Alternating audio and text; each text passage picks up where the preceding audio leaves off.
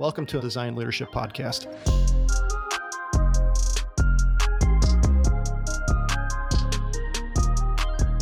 Bespoke Many One is a futures design studio based in Copenhagen in the intersection of strategy, design, business, and culture.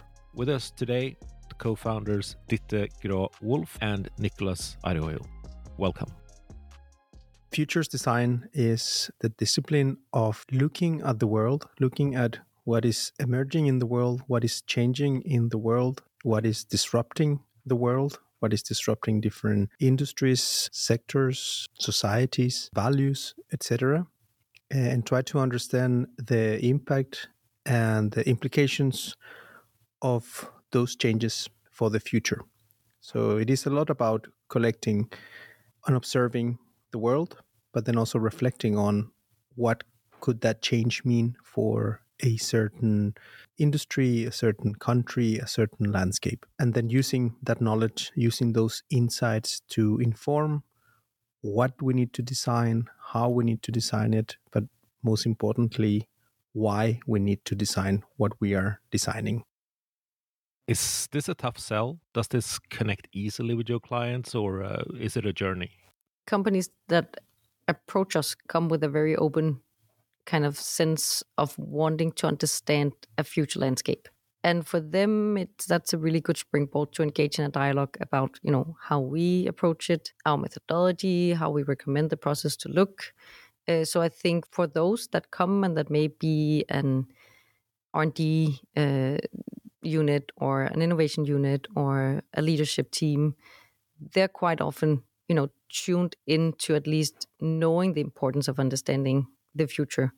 And they're more interested in the how. So in that process, it's a lot about explaining what are the steps we take and why do we take them.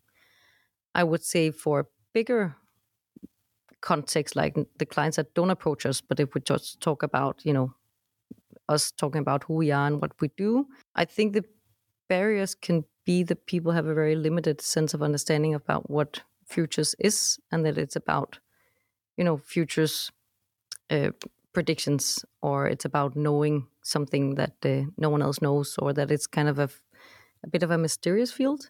It can be one approach, and others will feel quite far away from having a say in that, or feeling that it's a discipline that they can engage in. So I think in those cases, when we have to kind of like explain ourselves to people that are not coming in with a project or a budget or an idea in their head, it's a lot about actually arguing for why it's important to develop tools to look at the future differently from what we've done traditionally. How far away is the future? The future is 50 years, in 10, but it's also tomorrow or next week and the week after. So, we work with, of course, with the concept of different horizons. And the longer the time horizon, the more blurry and abstract that vision of the future can be. So it depends a lot on what are the, you could say, strategic intentions of a client. Are they looking into what are the next categories in the next couple of decades, which is a different kind of exploration? Or are they looking into what's the next big thing in the next 2 years or 3 years, right? So, and they respond to different kind of input, and they will have different outputs as well, different strategic outputs as well. But that's a discussion that we always have, like how, which is connected to your initial question of like, is it a hard sell? And of course, when we're focusing on the shorter term, you can argue, hey, this could be showing us the way for the strategy that's just right in front of us for the next couple of years. But when it's a little bit more into the future, 10, 15, 20, 30, 40, 50 years, it becomes more blurry, right? And the return of investment, if you want to call it that way, it becomes much more difficult to see, right?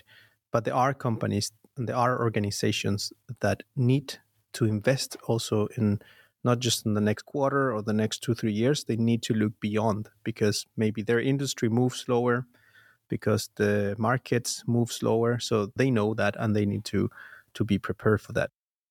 It can also become too close. If we look at the very near future, then we're more then it's business analysis you need, or market analysis, which is not the business we're in. So I think there's a sweet spot where if it becomes too close, then it's a different set of tools, which is not the power of the tools that I think we work with day to day. Because part of that is to create a space where you step into speculation and allow yourself to use present observations as a springboard to speculate about the future. And if we have projects that are very, very close, that field of speculation is not so interesting because it's more about, sometimes we can hear between the lines what you actually want is a prediction. And then on the other hand, if you go too much on the other side, then it becomes art.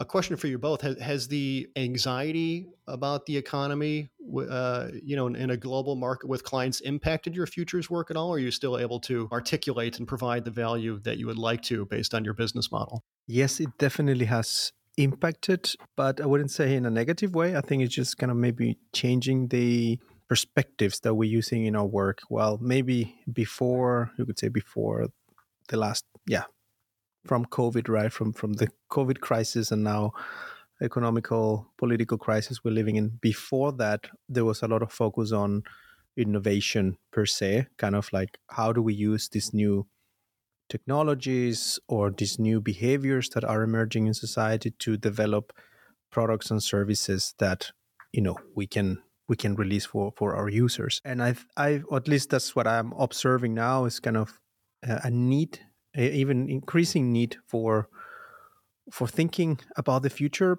But actually people understand now that we need to go beyond just that innovation space, if you call it that. People is realizing the value of actually understanding, okay, what are the big forces that are affecting our world?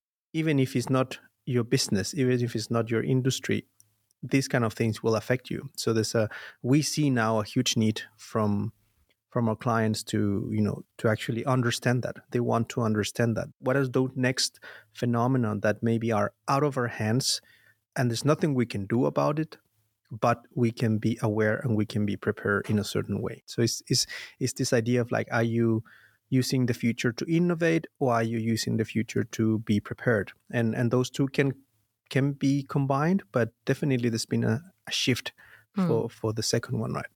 And I think that's also something about, you could say, in the before world you talk about, Nick, which is the, before COVID, it was maybe more also related to trend work, or that's what kind of the industry has been a lot about, the trend reports, we kind of also come out of that wanting to do more than a trend report. That has been an immensely fast maturing of the market that very few clients come now and ask for trends because that's a little bit of a luxury and also very reactive. How does one create a desire among designers and design leaders for this way of thinking while they're juggling all the day-to-day activities to sort of inspire upward in the organization? I think there are like two questions in the question. And I think the first one is maybe going back to your opening question with the hard sell. Now we thought about the sell of the product. I think the day-to-day sell to a designer is, in my experience and in essence, hopefully not that hard, because I think it connects very much to the design DNA of wanting to create, and I guess many designers have the creative nerve and maybe also the dream is to decide objects that stay with us for a long time. Think about coming out of Denmark, the Danish design tradition of furniture, or, some of those design icons. They're all built with a long-term perspective in mind. That for many designers is like the dream is to create objects that people are going to want to use for the rest of their lives, or to create like that digital design that the people used as a new standard for something. So hopefully, I would say for many designers, this should connect to like a deep desire to create objects that last and that are meaningful to people over generations, which I think is a beautiful thing in itself. And then I think what it comes down to after that, if you have that buy-in, it's more about how. So it's about in the daily distractions of life and clients and projects and deadlines. It's about integrating it on a daily basis so we can maintain, a landscape that we keep building on and keep adding on and keep developing together. How we do it is by using, a very strong focus on signals as a way to enter the work about futures, meaning that you're like on a constant lookout of small manifestations of what is changing and emerging around you, rather than leaning back and doing like the big analysis. Nicholas, could you build on that and talk us through in how you work, the steps you take? Kind of what Dita was mentioning is The how. the how. The most important thing, or the beginning or the foundation for it is this work with signals, which is looking for what is emerging around us. So it's very important that when we begin, we define some sort of domain that we are exploring. So let's say you are a technology company, you want to define what is your domain, and that could be geographical, but of course it could be different industries or sectors that overlap, that are relevant to you and to your customers. But it could also be that you're curious about a specific area.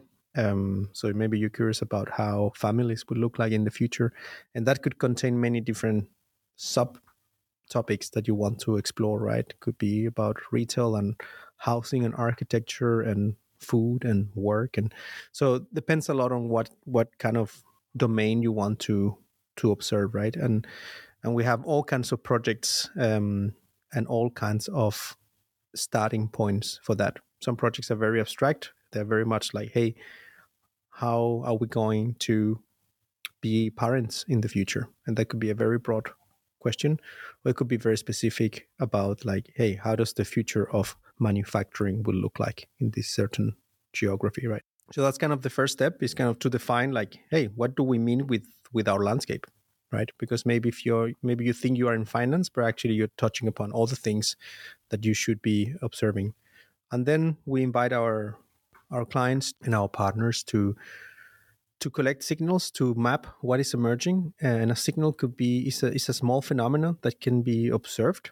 So that's really important. It's not something that you're making up. It's something that you can observe in the present. And maybe it's very emergent, even maybe it's very small, it's very weak, but somebody, an organization, a person, a group of people is doing something that could be interesting, right? And signals could be anything from a new technology that's emerging, could be a new behavior, be a new value, it could be a new business model, a new policy that emerge, etc. It could be many, many different things.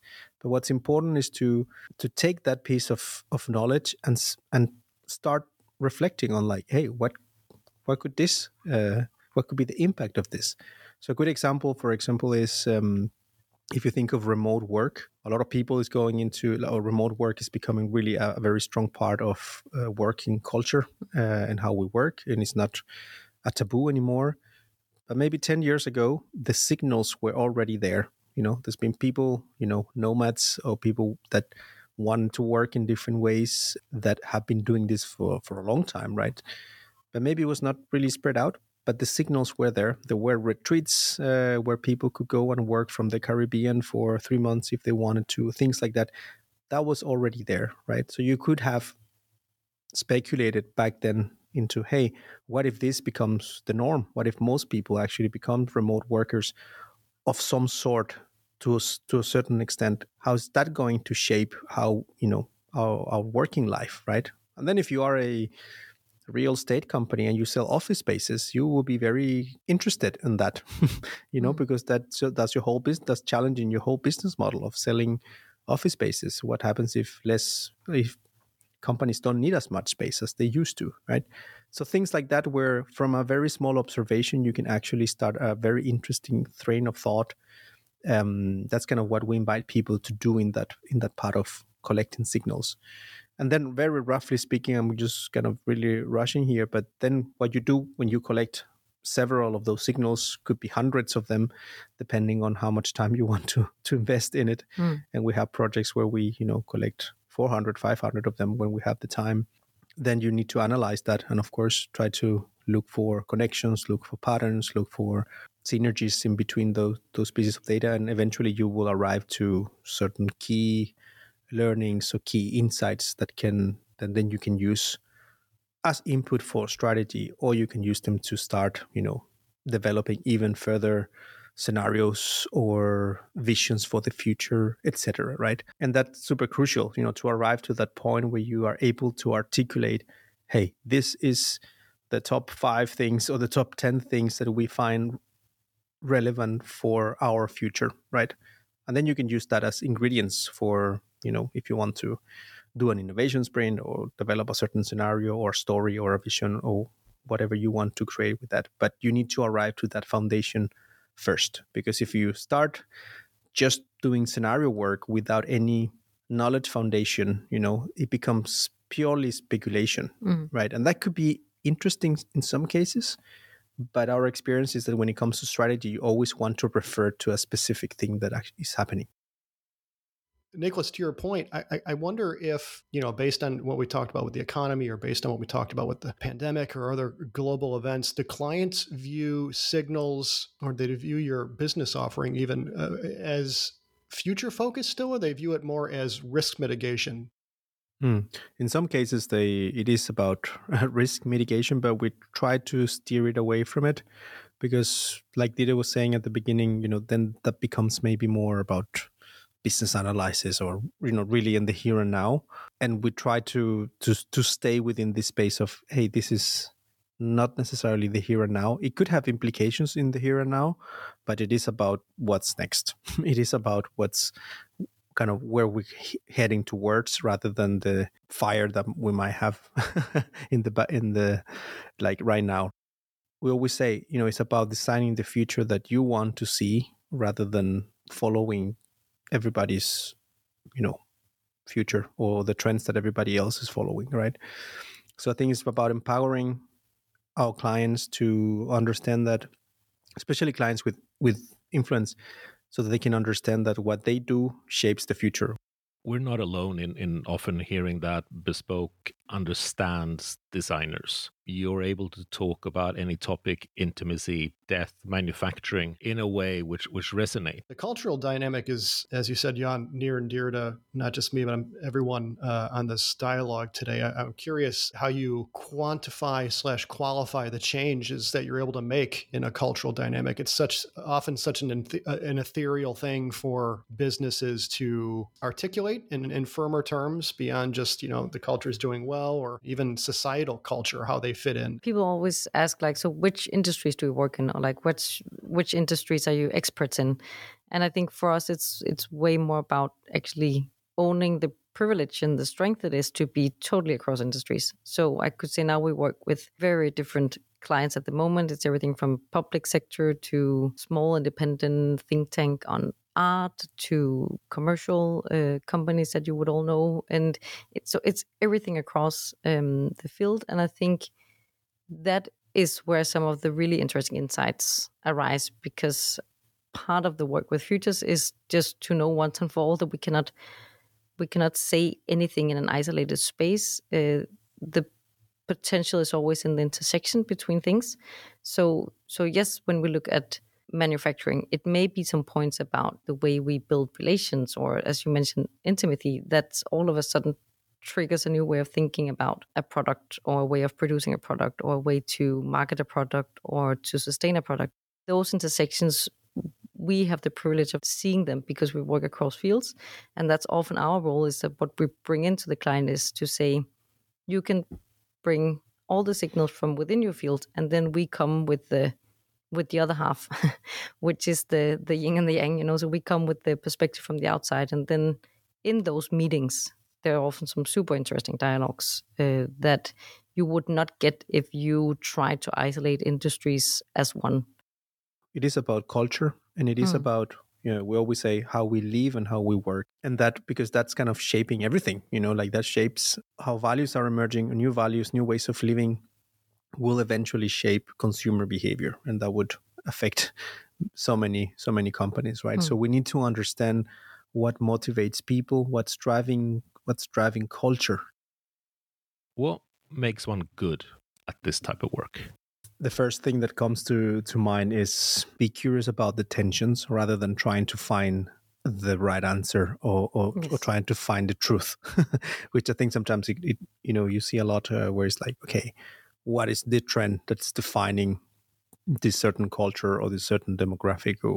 But when you really look at things, it's not too much about is it this one or is it the other one, or is it black or white, is it right or wrong. It's more about the tensions and understanding that a lot of opposite things can coexist. We're really passionate about that and really curious about also bringing that mindset into our projects and into our work. So if you look at things like urbanization, and everybody's like, hey, the trend is that people is moving to the cities still, and everybody's moving to the cities, we living more crowded, etc., etc. Yes, that's a part of the population is doing that, and we need to understand why and what motivates people to move to the city. But then it's also true that as a big part of population is also moving out of the city for different motivations and different reasons. And those two things can coexist. Everything in between those 2 points is what's interesting. And you might find a space for an opportunity there for a new innovation or for a business, or to create a new value. But if you don't have, these two opposites where you can really see a bigger spectrum of opportunities, you risk kind of just missing out on a lot of the world, right? Because you maybe you want to be really focused on one area, which is one approach, and some people do that. But if it's about innovation, if it's about creativity, if it's about something new, you kind of want to be as open as you can. Yeah, so I think we really, really emphasize that we call futures design. So I think the S is extremely important. We have to work with futures in plural, otherwise it becomes a prediction game that no one can really win, because it's not about finding out what is the one thing that everyone is going to do. That's an absurd thought about the world, because there are so many different ways to live and so many different cultures within and communities within cultures. So it's also about defining and understanding what is your space, and what do you want to build for. I love the fantastically layered answers that Nicholas and Dita you were able to give, because futures design in the States is something that's still probably not as evolved. Really appreciate the depth you were able to give. Thank you both for coming on and talking about a topic, a way of looking at the world that is part of design and design leadership. Thank you. Thank you. Thank you so much.